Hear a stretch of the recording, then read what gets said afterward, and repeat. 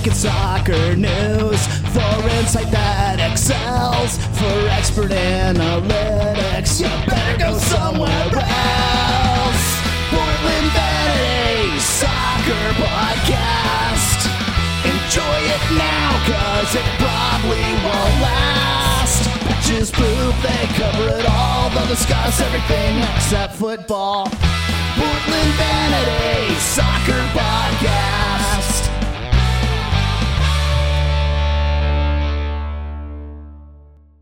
Welcome to episode 39, season 214, if you're counting. The 5 greatest bicycle kicks of all time. Dairon Asprilla. My name is Jonathan Everett, and I'm coming to you pre-recorded from Northeast Portland. Hey, it's Randy. I'm in Northeast Portland as well. Greg in Goose Hollow. Josh is not joining us because he's taking care of his dear old dad. He's got some back issues. Womp womp. Sorry, Josh. Yeah. I don't think I've ever met Josh's dad. You guys met him? I've never met anyone in Josh's family. Nope. Met the feral child. I yeah, clearly Margot, but I thought you meant like parents and cousins and aunts and uncles and like, because we met Gretchen's sister in your backyard. I met Greg's mom one time. I'm sure you did. Oh,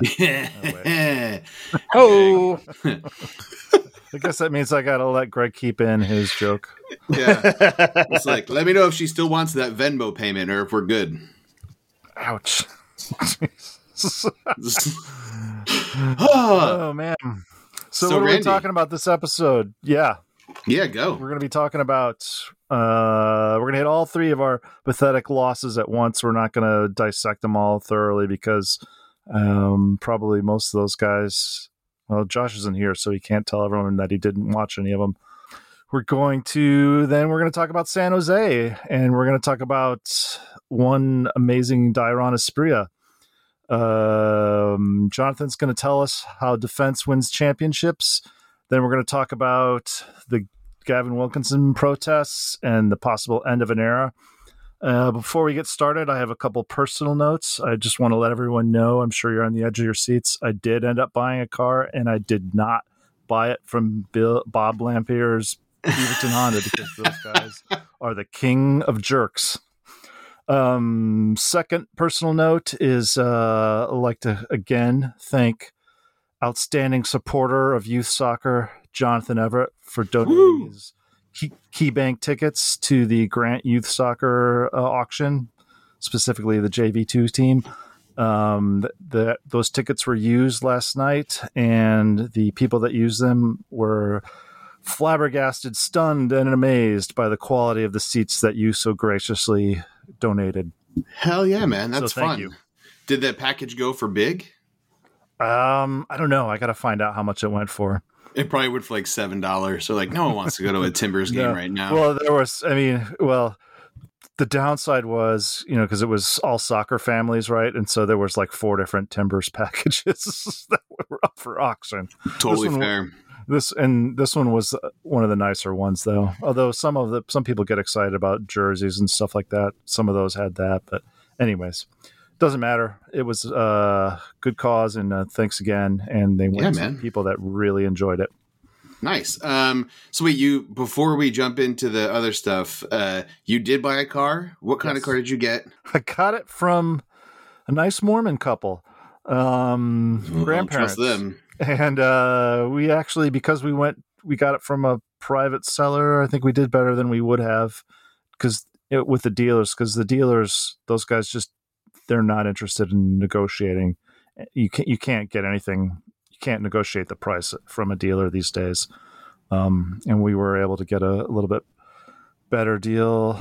We did good. We did well. Well done, Randy. Yeah. Positive experience. So there you go. That's my review on dealing with Mormon grandparents when buying cars. I recommend it. Nice. We just sold our new Mazda 3 we got a year ago to our friends Adam and Angela at a extremely reasonable price because, again, the market is crazy and we just didn't need a second car. Mazda. That must have been Brianna's car. It doesn't sound like a Jonathan ride. It was Brianna's car, and she was going to pick between a Subaru and a Mazda a couple years ago, and pre-pandemic, and the prerequisite that it was to be a smaller car and 4-wheel drive, and only Subaru and Mazda at the time had vehicles that did that, because the idea would be to drive to Bend or drive to the coast. And in the pandemic, it's just sat there in front of our house. In a year and a half or almost 2 years, I think we put 1,400 miles on it. Oh, geez, man. How did anyone try to steal your catalytic converter? Fuck no. They wouldn't try that in this neighborhood. Are you kidding me? The SWAT team would show up. No. I got news for you, buddy. It wouldn't. I know, right? You're not that far from my neighborhood. Yeah. No one stole anything. I mean, yeah, if they do, whatever, man. Like, I don't care. I'll just get another one. Kelly got her catalytic converter stolen like 2 months ago in St. John's. Just like overnight, parked right outside the apartment. Yeah. How do you even do that? I don't know shit about cars, so that's probably why. They get like a grinding or a, what do you call it? Grinding iron? What is that called? Just like a circular saw kind of deal. And even a reciprocating saw will do it. They just chop it out. Yeah. Dang. Anyway. Well, welcome to the first episode of Portland Vanity Soccer Cars. Neighborhood watch. Yeah. That's interesting. Next door edition. And I saw some coyotes, okay? Soccer cars, we're just going to talk about Rocket League from now on. Yeah, 100%. No, I'm glad you got a car, though, Randy. I'm sure that's stressful, especially in the given time. So I must have test driven, like, I kid you not, like 15 cars. It was insane. Jesus. I got really good advice from a guy that I probably said this last episode, but from a guy that used to be a writer at Car and Driver magazine who really knows his stuff. And he told me, go out and drive 1 million cars because you'll learn a lot each time you take one test drive. So, and I did. Yeah. Thanks, Jeff. Yeah, Jeff. Good looking out for the team, Jeffrey. Well, let's quick cover the last 3 losses. I'm going to talk about this in a minute towards the end, but the LA Galaxy beat the Timbers 2-1 at an away match. The Whitecaps beat the Timbers 3-2 at a home match, and Colorado mercilessly beat the Timbers 2-0. And I will eat my shit for all the bad things I said about Colorado as a joke. They are looking like a boss team, and I watched their match against New England on a 0-0 tie, and they are not giving up points easily. So they looked really, really formidable. They're gonna be garbage again next year. That's their MO. They're really good one year, and then they have like 5 bad years. That's probably true. And then I won't care about the games next year. But the frustrating thing, the first 2 of those matches I mentioned where we were tied very close to the end of the game, and I'll talk about it later in terms of defense wins championships. But 2 very frustrating, what could have been ties and 2 more points, which puts us in a much better spot in terms of the standing. And now we still control our own destiny to maintain home playoffs. But those were pretty frustrating losses given the amount of, pizzazz and oomph we had going. But Randy, do you want to talk about anything else? But why? Yeah. So I think, what do you guys think? That break killed our momentum? I think we were just lucky. That whole stretch, we were lucky, and our defense is not great. Our defense is Swiss cheese. They are not disciplined. During that run, they were able to buckle down and tighten up, do what they can. But this slip, we're just seeing what we saw earlier in the season and seeing what the team really is made of. Yeah. Well,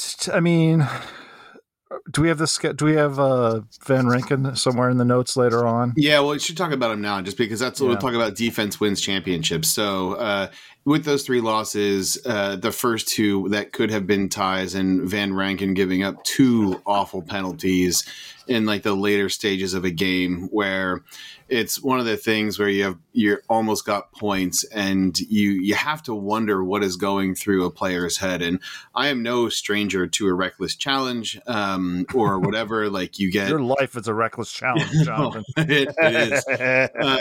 I even reckless challenged Corey Radosevich at Fapple one time. Oh yeah.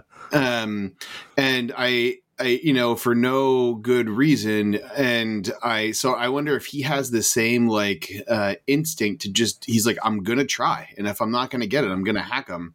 And at that point, I'd rather they just go for a shot as opposed to giving it up on a penalty that just didn't need to happen. And so if we make it into the playoffs, I don't feel good about our chances, just given as Greg said, the Swiss cheese defense.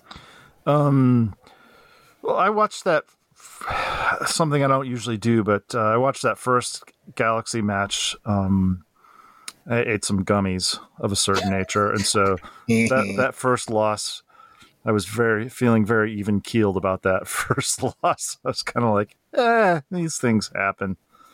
But man, that second Whitecaps loss, that was just disgusting. So that was disgusting, and it was up 2-0 at home against a rival. And again, like I think we're going to talk about this again in a little bit too. But the end of an era. How on earth is it a rivalry game and that little of people in the stands against Vancouver? It is just, it's awful. And then to lose 3-2, no one wants to go. I mean, that first half, going in the locker room at the first half, felt pretty amazing. I mean, it felt like we were back. And man, I still can't even. I'm looking at the notes here, and I'm like, how did that happen? How did that happen? That was the one that I believe. It was that short guy. That real short guy on the Whitecaps, number 7. I was watching him the first half, and I was like, man, because he burned us a couple times, but wasn't able to convert. And I think Jeff was my car buddy Jeff was in the stands with us, and I was like, man, watch that guy. He's going to be trouble.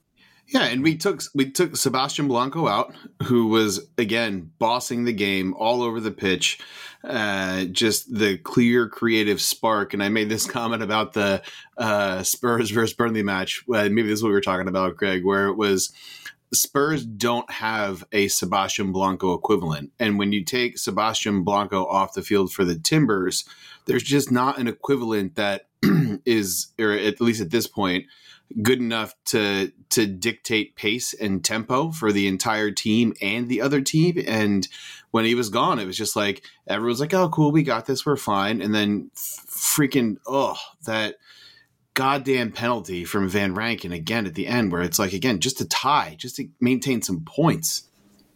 Yeah. Something that all except for maybe one or two of those goals from the Whitecaps have in common, all the goals against us, they're all soft penalties. Yeah. Soft penalty meaning soft. The challenge didn't need to be made. Yeah. Soft defense. Mabiala not clearing the ball. Miss clearances. They're all soft. And to what you were just saying, Jonathan, about the rivalry match, nobody caring. Let's be honest. Whitecaps are a rivalry in name only. Nobody actually hates the Whitecaps. That's true. That's totally true. But so Greg, when I first, but you still show up though. Yeah, you get excited to go to that. I always get excited to go to that. I always look for Vancouver people that traveled. I think it's fun to meet those guys and be nice to them. And yeah, I don't mean it like in a rivalry, like I want to hate them and whatever. But I mean like a Cascadia rival. When I first started going to games, it was. I said this on a comment and on Facebook, and I don't know if you guys know Andy Palmquist from Portland Spurs, but he's a fun dude. And He said that that Merritt Paulson and Mike Golub should write a book about how you can kill a culture for a fan base in just 3 years. But like when I first came here, you couldn't get a ticket to a Portland Vancouver match. It didn't matter what day of the week it was. The only time you could was maybe during like an Open Cup kind of a match, but you would not miss a Cascadia Cup eligible match. And I saw tickets going in KeyBank Club for $40 day of game. You couldn't buy an Army seat on like StubHub for less than 50, 8 years ago. It's crazy. So we talk before we get into the end of an era. Should we? Anybody want? Is there anything we need to say about that Colorado match? Weak. Yeah. You're not here to hear us talk about that kind of stuff, anyways. Yeah. So I kind of like their mint green kits. Oh yeah, they're those kits. They kind It's a of cool look color. timbersy. They look like 70s-ish timbers.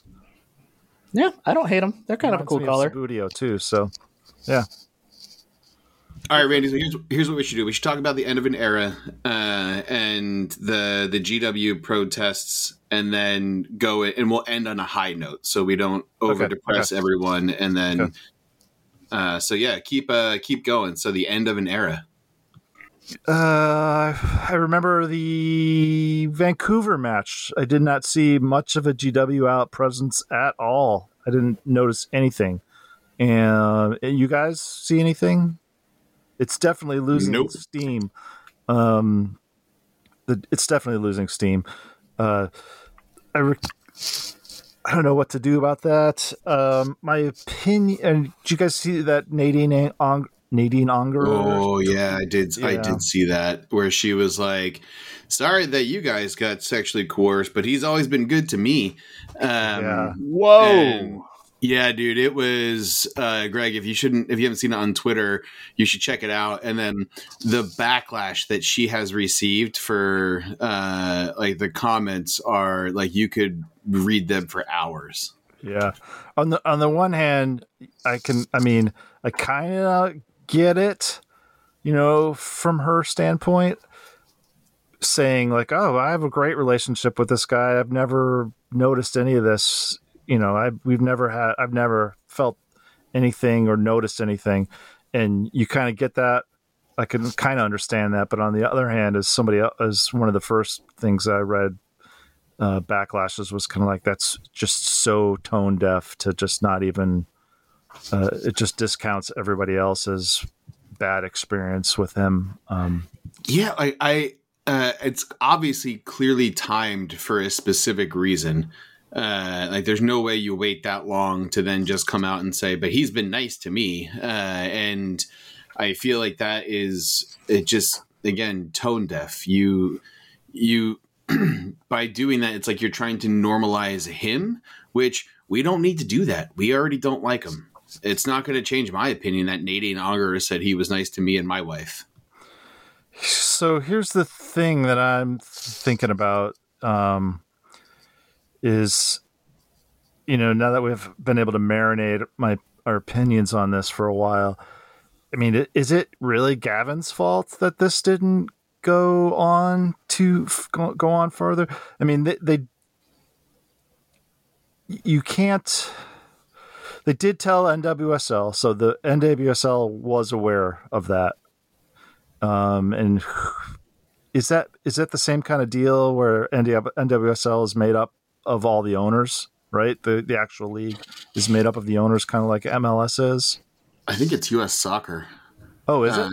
And the owners. I forget I was listening to one of the Grant Wall podcasts when this story broke, and they were talking about how when that would have been reported to NWSL, it was probably like one dude in an office who was owned by whatever. And at that point, it was not an established league. And so they probably went with the side of, let's just not blow this up. And there's no one we're really accountable to. All right. So what's my point with this?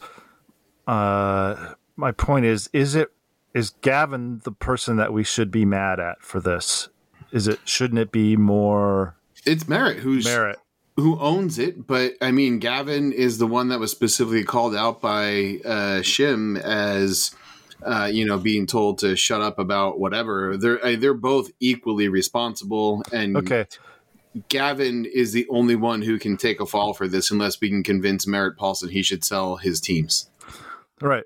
So is telling somebody not to talk about their sexuality in a press conference or whatever, is that a fireable offense? Whew. I mean, because we're kind of like, if you're, I mean, that certainly doesn't make you a great guy to work for or whatever, but I don't know that that's a thing that makes you fireable. And that you can demand somebody be fired for. That's not. If you're protecting a predator, that's definitely something that you can demand someone be fired for. Right. That's not fireable. And I don't think that's what we need accountability for. I think what we need accountability for was whatever internal investigation they did on Riley, not getting to the bottom of it and not saying we are not rehiring this guy because there is this history of abuse, and allowing him to get another job a few months later. That's what needs to be held accountable. We need transparency, Greg. Gavin, transparency. Where's Josh when we need him? Gavin doesn't make the decisions about not allowing someone to be hired in NWSL. I know, and so here's the other thing too. And he doesn't make the decision on what to say to the press. Does he not? No, but he clearly has enough influence over the Timbers and Thorns organizations to still be employed at this point. So he has enough influence to be suspended from the Thorns, but still use the same office and desk, et cetera, to do the same job for the Timbers. So stupid. And that's the thing. It's like, so they're clearly not looking for accountability, because if they were, they would have handled it, and they're going to try to wait it out. And kind of what you're saying there, Randy, is that the protest is dwindling. So what do you, so you mean just the signs, or is it like people buying concessions? Signs, I think, just the chatter around it. I mean, I know those 107 is still sending out emails, but I'm not. I saw the smoke go off. I'm not seeing it in the stands. Yeah, I saw the smoke go off again, and I wish there could be some type of coordinated effort. But again, like, who knows? So they're saying that they'll give us an update when the investigation is over, but who knows how long that's actually going to take? Well, I'm still doing my concession boycott, and I brought a few 8.5 by 11 GW out signs and taped them up on the stadium this last match. Nice. They're probably gonna like look in the security cam. Where is that guy? He looks high too. Get him.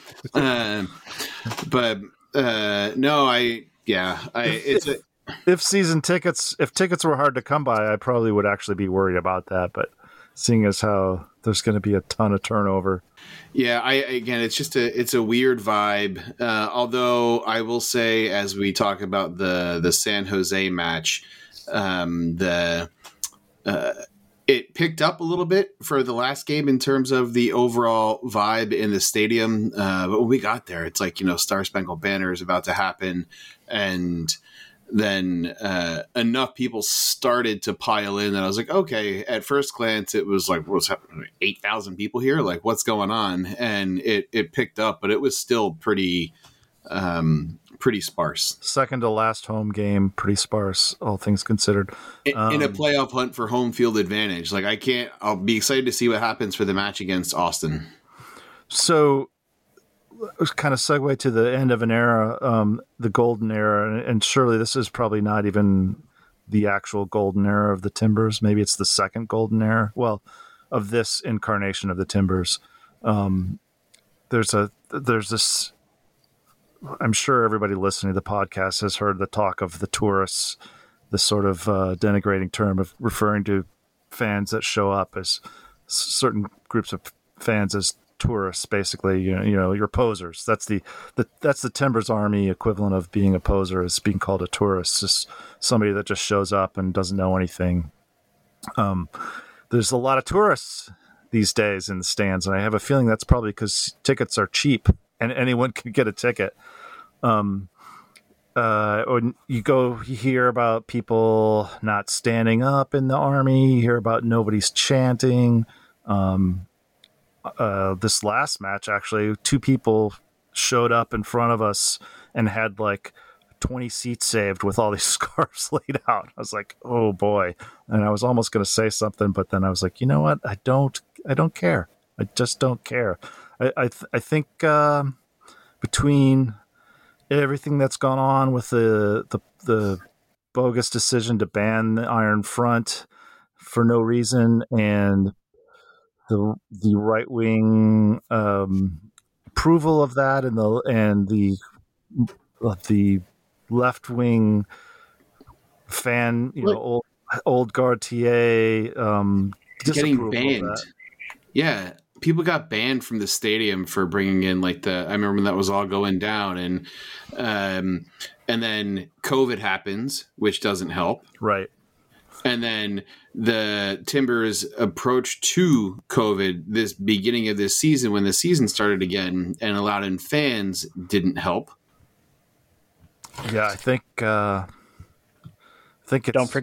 Don't forget the burnout from the backloaded home matches the 2 seasons prior to COVID. Oh, yeah. Good point.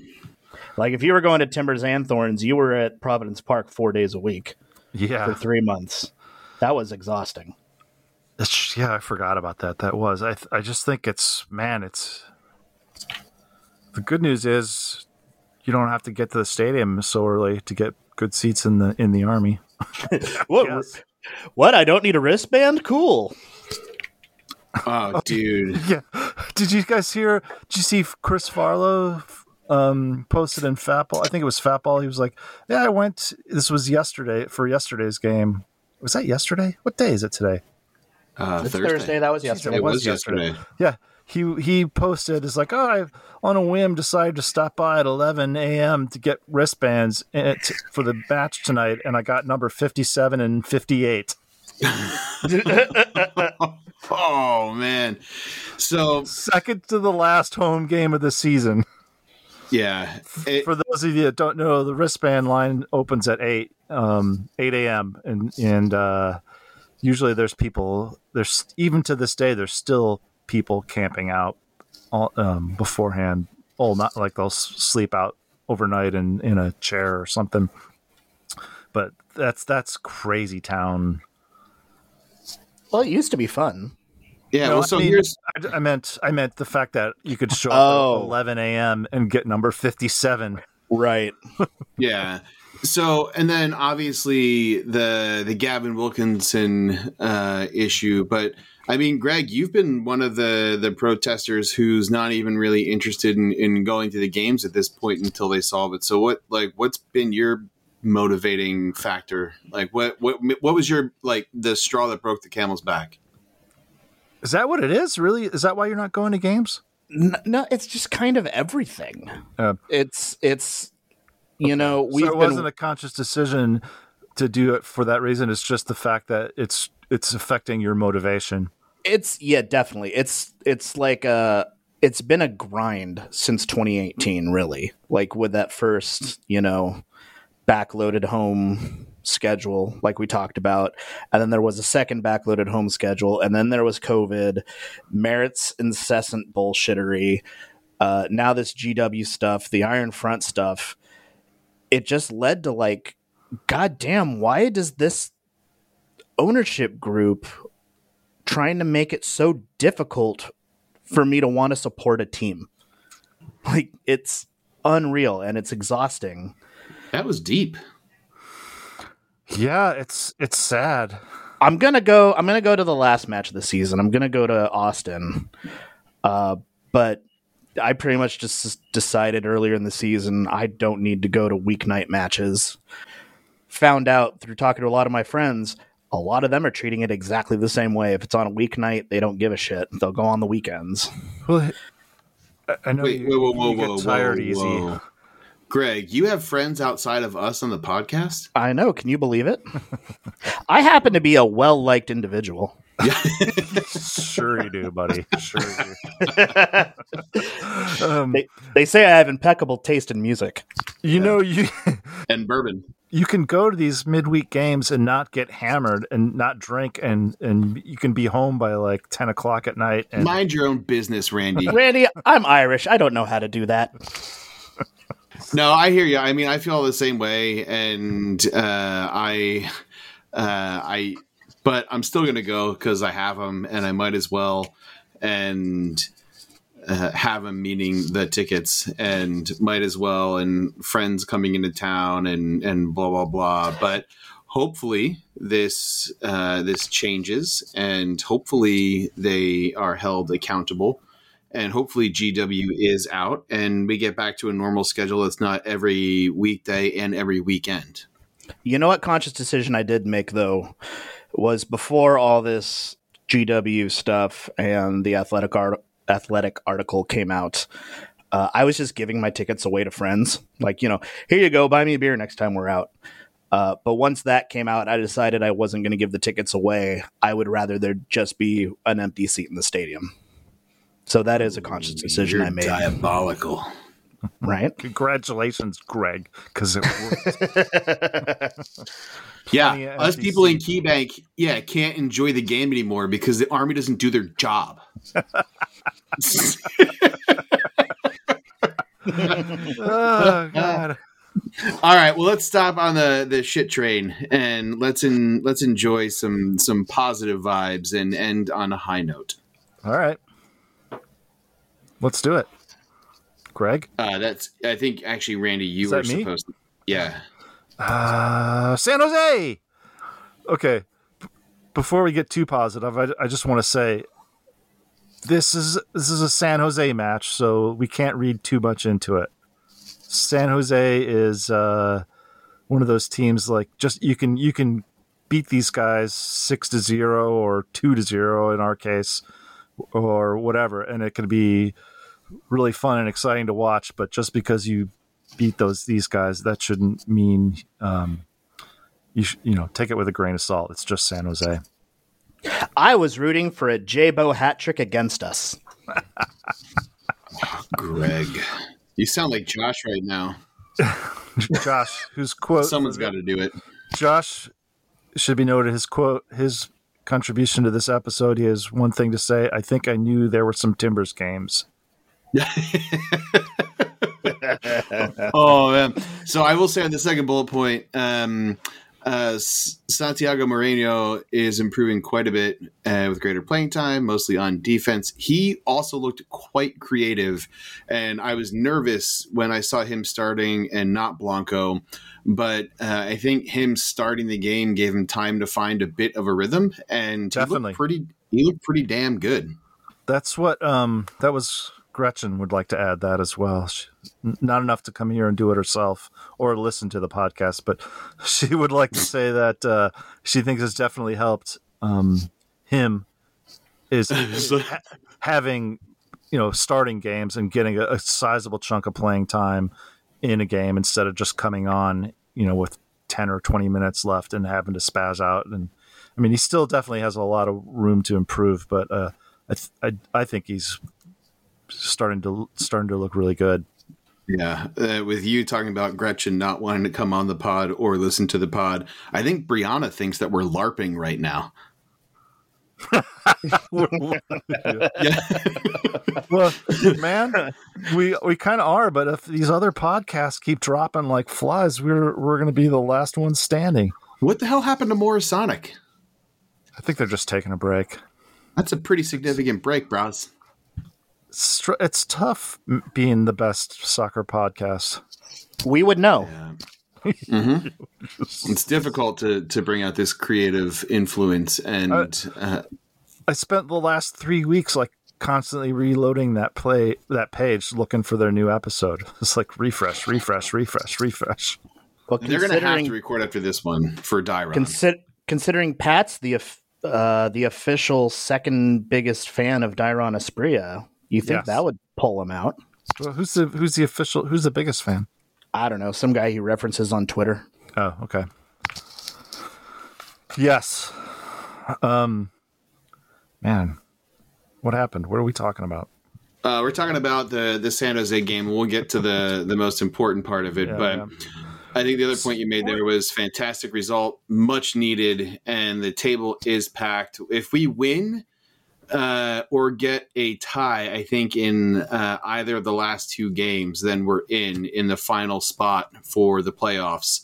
But again, we control our own destiny. We can get home playoffs. How crazy was it that you could go this late in the season? You could lose 3 games in a row and not drop a spot in the standings. Just I don't because know. Everything else went our way. Especially in a conference with as tight a logjam as the West. Right. Unreal. I checked the standings. Watching Seattle meltdown too. I mean, they're almost worse than we are. Yeah, I checked the standings this morning, expecting to be like in 6th after all this shit, and I was like, "Whoa, what? We're still in 4th? What the hell?" Fourth. So, and then again, the other note here, and I was just trying to look while you guys were talking amongst yourselves, but what did happen to Bravo? I'm assuming he's injured, and it's funny to think that we, in the beginning of the season, you would have picked anyone to come in there and not have it not be Bravo, but now it's like he got consistent and he was playing well, and you're like, shit, where is he? Now it's like, no Van Rankin, please. It is an injury, I know that, but I don't know what it is. Bravo had 2 PKs. Or did he have 2 in a row or 3 in a row in the beginning of the season? At least 2, if not at least 2. And they were awful. They were even they were hacks, whereas Van Rankin was just like, I'm trying to stop a shot, but didn't have to try. But Bravos were, I can't think of the word that I'm searching for, but I just looked. He's got a questionable thigh injury. That was as of Friday the 22nd. So maybe he'll be ready for this coming weekend. I don't know. I want to know. I was surprised that we didn't see Valeri this match. He was in that second half. First of all, he almost scored a fantastic goal. He was the only one giving us any hope in that second half, and I'm real surprised to see him just completely fade so fast from the team because he played well that game. I'm about to see something here really quick. So we beat Inter Miami 1-0. Claudio Bravo started, and then he hasn't played since he hadn't played in any of those games against LA, Vancouver, or Colorado where we lost. But we did just beat San Jose. But do you think that could be a part of it? Like maybe the defense just got shaken up? Yeah. Well, I mean, so with Bravo out, that means Bonilla's in. And Bonilla had shaky moments, but he was pretty good.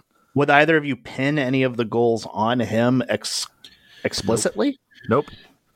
No, but he's an early yellow card risk, and he's fiery when he's playing, which is good. But I still think I don't know. You're right. Bonilla's fine, You're right. man. Bonilla's fine. Yeah, he had some shaky moments, but I wouldn't pin any goals on him. He also worked his butt off. Both him and Jimmy Chara, I can't, that doesn't seem right. Him and the Y Chara, both got pounded in that match against San Jose. They were getting run over constantly and fouled. Yes, no? You agree? I don't know. Did you watch the match? I did not watch the match. God damn it, Greg. Jesus Christ. I was watching reruns of Schitt's Creek. Oh. You know what I hear is good? You should watch, what's that show? It's about soccer.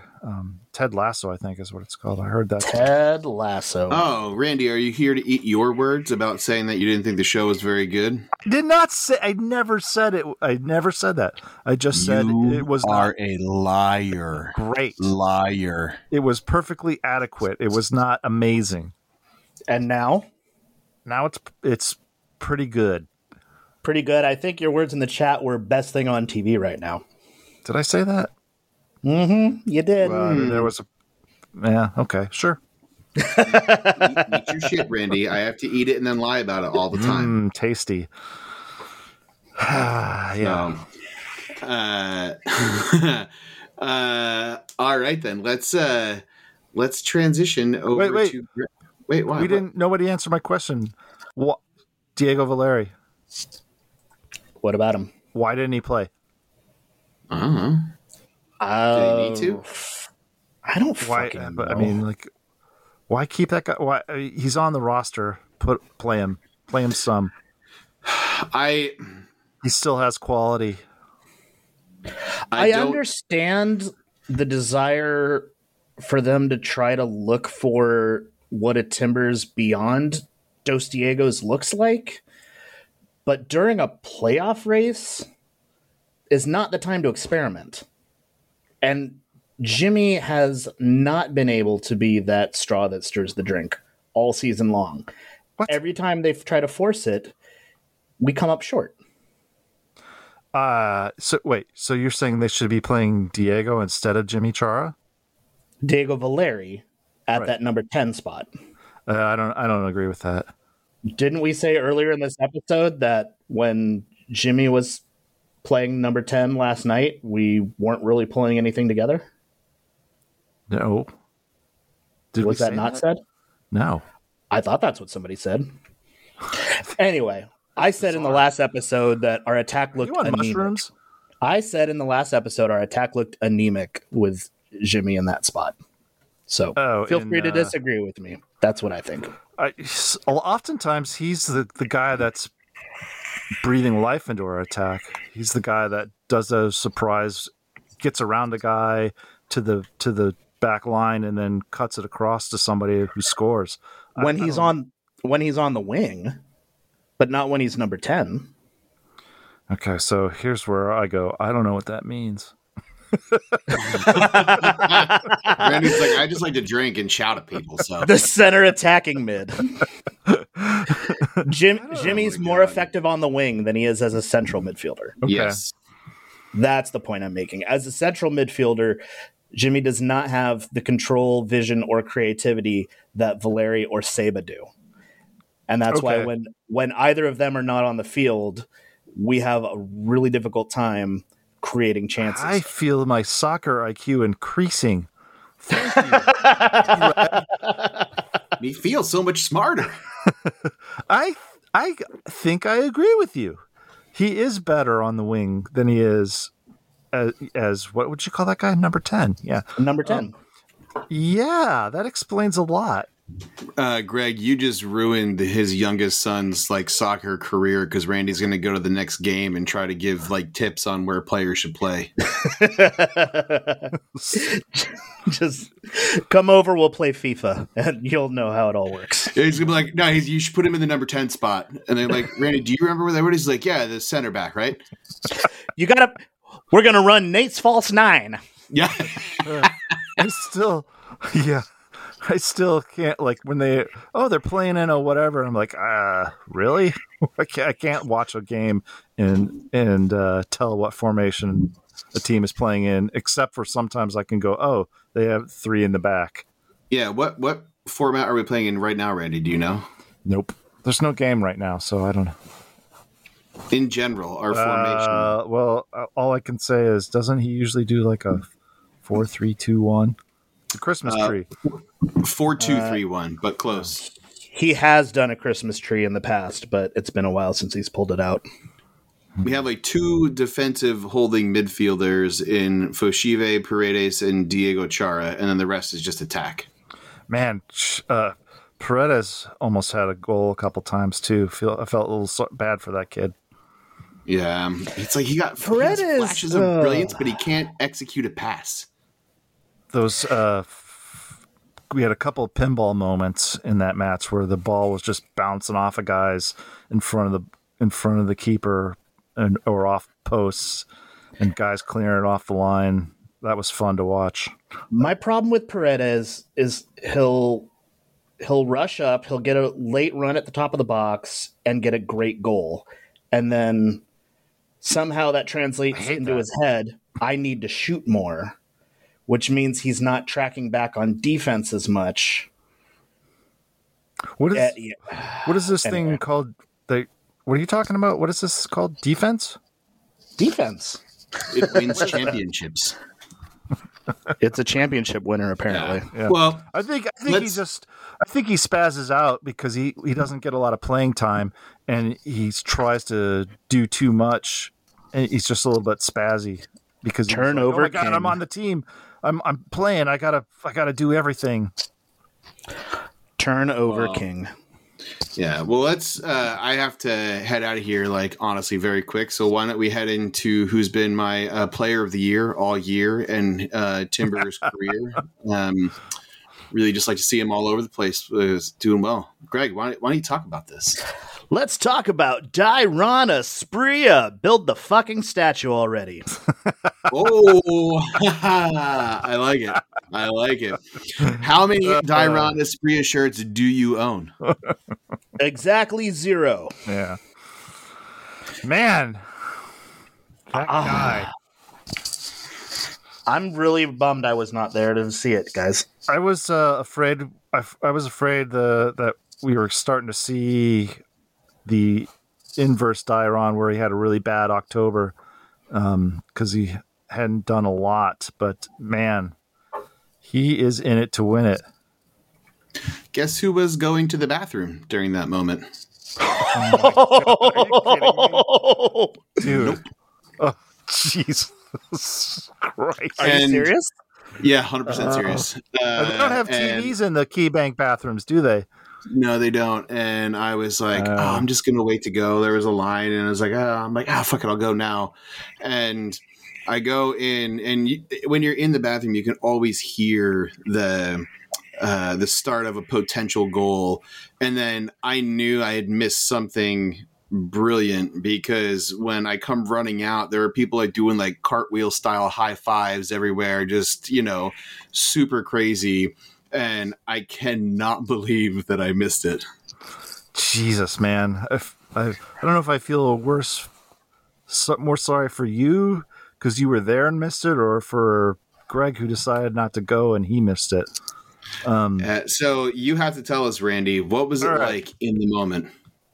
So you see that pass from Moreno and you see Dairon rushing, bum rushing it, and then the keeper kind of bobbles it, and you're like, I thought maybe Dairon was gonna get called for a foul or whatever, and then like he manages to get away with the ball, like 5 feet or however much it was, and then you see him set up to do that bicycle kick, and you're like, no way! It's like, it's just like that's silly, like why he's outside of the box, why are you gonna try that?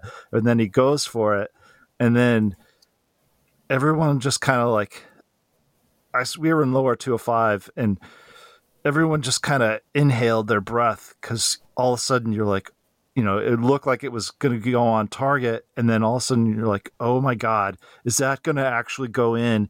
And then it goes in, and it was just like, I mean, it was glorious. I mean, just the energy and everybody. I mean, it was. I can't even describe it, and I'm actually going to be a total nerd here. I'm like getting goosebumps thinking about it again. It was such a beautiful thing to witness, because he goes for those all the time, and you're like, you're like, stop freaking doing bicycle kicks, and why don't you focus on a header or just chesting it down and trying for something different. But I mean, it's a low percentage thing, but man, I want to believe that he knew the keeper was out, and in his head he's thinking, man, if I could just quickly turn around and lob this over his head, I bet I can make this. And Jesus, man, that thing was beautiful, and it totally affected him mentally too. You could just see it. in the way that he ran up, and he did this in the way that he was looking at the crowd, and he did this kind of like theater, like he climbed up on the log, of course, and then you're like, oh, dude, you don't fall. Don't fall on your cleats. Do not fall. Don't break your ankle trying to celebrate your goal. But and then he did this like very theatrical sort of I don't know what you call it, curtain call bow after the like a few minutes after the goal. It was just you could tell it meant so much to him, and I'm actually incredibly surprised that he just didn't retire today. So prior to my bathroom experience, he was looking pretty good. Your second band? Yeah, right. And then after returning from my bathroom experience, he looked like he was after it. It was like what, in the 80th minute or whatnot, and he was still running full speed, chasing every ball. His little flicks and tricks, and it was just such a confidence booster to score a goal like that. And so hopefully he can ride that momentum into the rest of the end of the regular season and then into the playoffs. So Matt Doyle tweeted a screenshot of Dyron's boot making contact with the ball on that bike and captioned, "Petition to make this the new MLS logo." Oh, yeah. It was covered by Fox Soccer, which doesn't just cover MLS, it covers soccer all over the globe. It was covered by Sportsnet. Skynet, Sports Sky, what is it? Skynet. NBC Sports, The Guardian. Mystical kick. Yeah, that was a bike heard around the world, like legit. Yeah. Did you guys see that MLS put that video together, greatest bicycle kicks in MLS? No. Oh, it's actually it's since the 90s too. There's quite a few of them. I had no idea there were that many bicycle kick goals. And oddly enough, they show them all out of order. They show Dyron's first, and then they show like a ton of other ones, and then but then a bunch of them are out of order. Do you know who else scored according to MLS, one of the greatest bicycle kicks in MLS history? Is David it Beckham, who I was going to ask you about? No, Chicharito. It is Gio Savarese. Oh, sick! I was about to ask you, do you know who scored the very first bicycle kick in MLS? Oh, was it Gio? It was Gio. Ah, yeah. With the Metro Stars. I don't know why they didn't show them in order, first to last, or last first and then in order. That should have its own special designation on the score sheet. Instead of goal, it should be BG, like bicycle goal. So you could go back and find all of them. That's just that cool.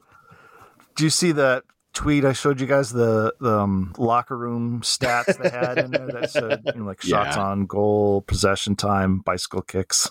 Yep. That's pretty funny. Hats off to whoever it was making those in stadium graphics, and was like, what would be cool is if I put this. I mean, those guys were.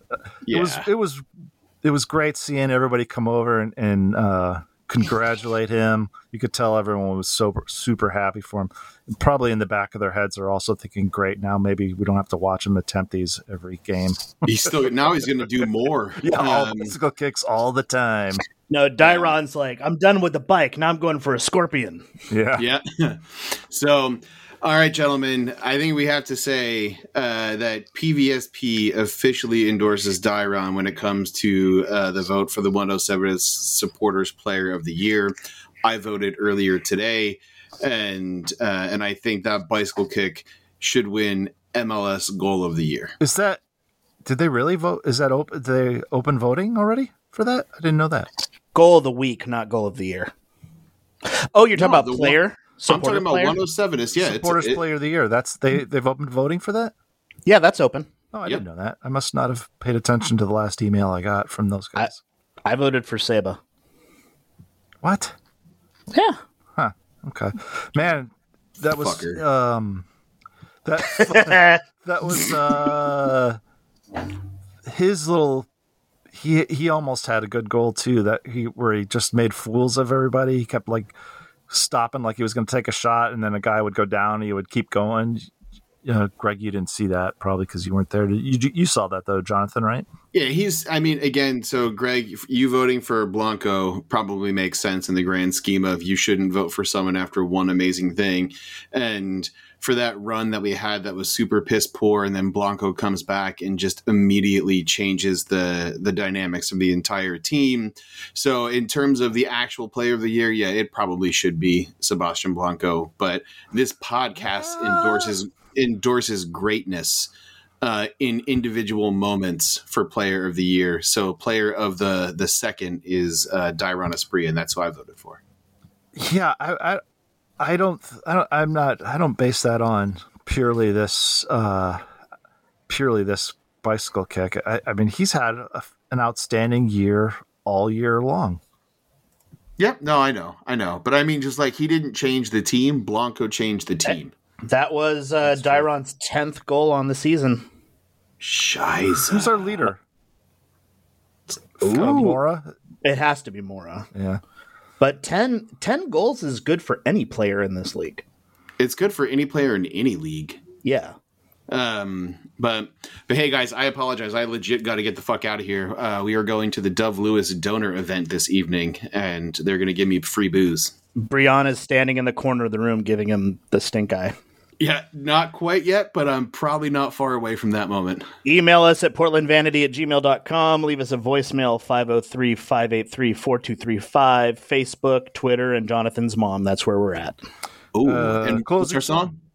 Josh picked Bicycle by Queen. I wonder why he would pick that. Did he pick that? Was this somebody else's idea? It was Josh. It was Josh. Yeah. Wow. Good job. Kudos, Josh. That didn't know there was even a game. Yeah. Yeah. All right, guys. Well, I'm going to hit the stop button and... Hey, guys. We just finished recording earlier tonight. So you know what tonight is? It's the final of CONCACAF Champions League. You guys remember that? Good times. We forgot to do predictions. We're going to draw against RSL and we're going to beat Austin. So it's only 2 games. We're going to get 4 points out of that. There you have it. Okay, this is Jonathan. I'm calling in from a very exclusive private event. Going to do butt stuff with beers. Butt chug. Okay, so I am predicting that we beat Real Salt Lake 3-1, and I predict we're beating Austin 5-1. Suck my balls, lunch motherfuckers. Hey, this is Greg from the Portland Vanity Soccer Podcast. The Timbers just lost 2-0 to Colorado, and I'd like to amend my prediction about how we're going to finish out this slate of games at the end of the season. I previously predicted we would finish with 10 points. Now I predict we will finish with just 1, coming from a 0-0 draw to Austin on the very last day of the season. Thanks. Randy sucks. Hi, this is Josh from Los Angeles Vanity Soccer Podcast, and I'd like to leave my predictions for November 2nd and November 7th, LAFC versus Vancouver and Colorado versus LAFC. First match, November 2nd. LAFC will beat Vancouver 13-0. Second match, November 7th. Colorado will lose to LAFC 3-2. And then on to, I guess, the next one, which is Portland.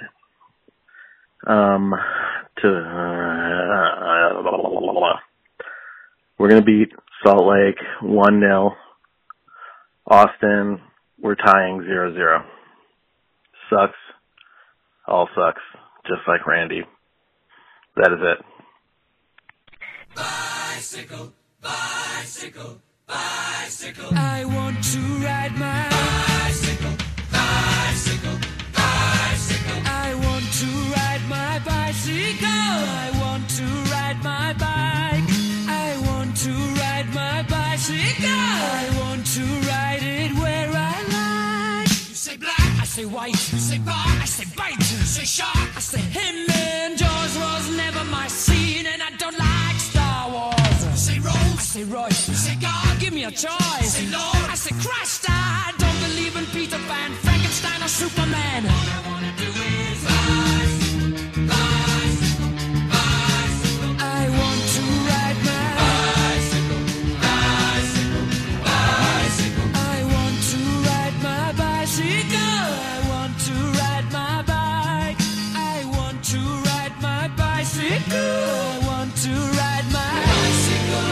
Races are coming your way. So forget all your duties, oh yeah. Rock bottom girls, they'll be riding today. So look out for those beauties, oh yeah. On your marks, get set, go!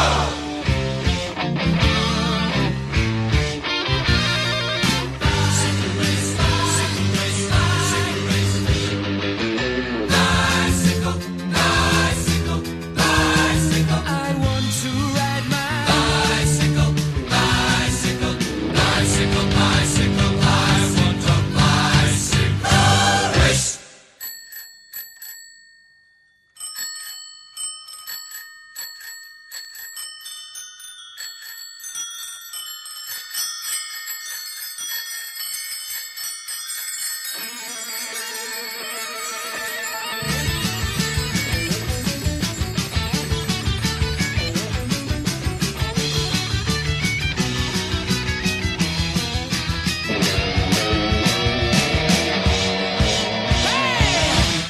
You say Coke, I say Kane. You say John, I say Wayne. Hot dog, I say Cooler Man. I don't want to be the president of America.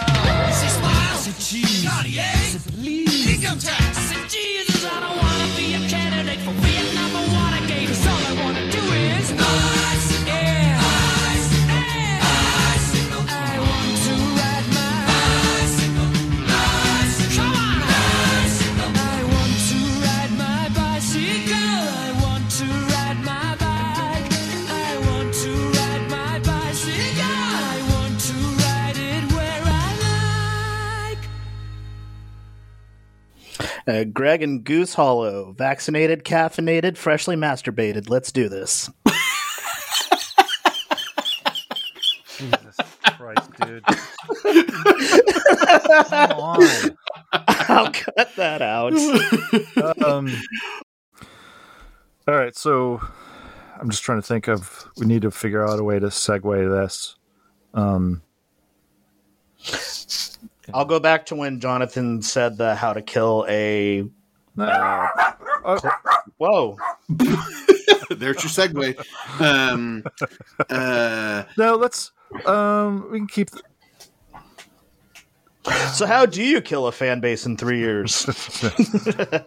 You name your kid Merritt Paulson and let him hire his goon fucking friends. Hey guys, it's Josh. Sorry I wasn't able to be on the pod today. I was too busy trying to keep my dad alive. For predictions, because Randy needs them, RSL away, Portland's going to win 13-0. Austin at home, 0-0. That is it. Sucks, just like Randy.